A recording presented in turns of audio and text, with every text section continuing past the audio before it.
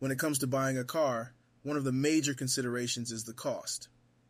While many people focus on the upfront cost of a car, it's important to take into account the true cost of ownership, whether you are making monthly payments or owning it outright.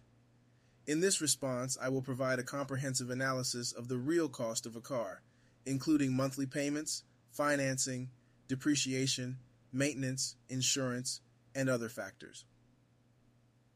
Monthly payments. When buying a car, many people choose to make monthly payments rather than paying the full price up front. Monthly payments are convenient because they allow you to spread the cost of the car over a longer period of time, making it more affordable. However, it's important to understand the true cost of those monthly payments. When you make monthly payments on a car, you are not just paying for the car itself, you are also paying interest on the loan, which can add up to a significant amount over time. The amount of interest you pay will depend on the interest rate, the length of the loan, and the amount you borrow. Generally, the longer the loan term, the more interest you will pay. For example, if you borrow $20,000 to buy a car at a 5% interest rate and make monthly payments over a 5-year period, you will end up paying a total of $22,645. That's $2,645 in interest alone.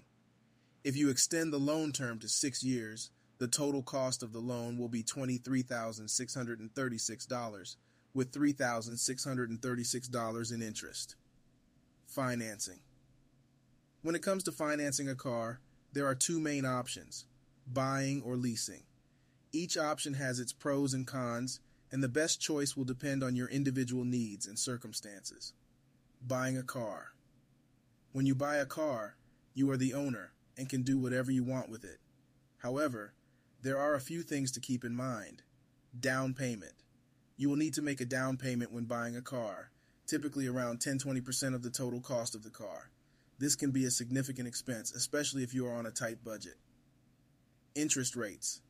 The interest rate you get on a car loan will depend on your credit score and other factors. A higher interest rate means you will pay more in interest over the life of the loan. Depreciation.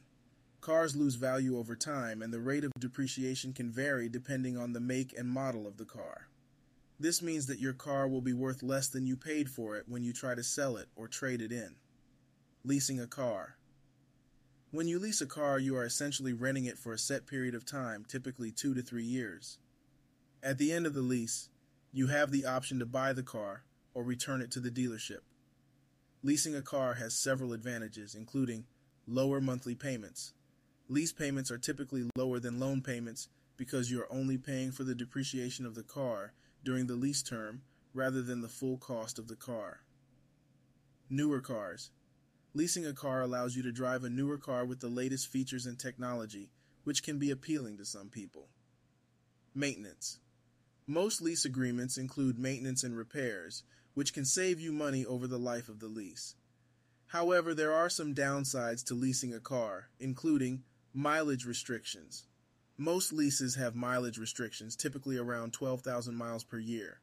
If you exceed the mileage limit, you will have to pay additional fees. Wear and tear. You will be charged for any excessive wear and tear on the car when you return.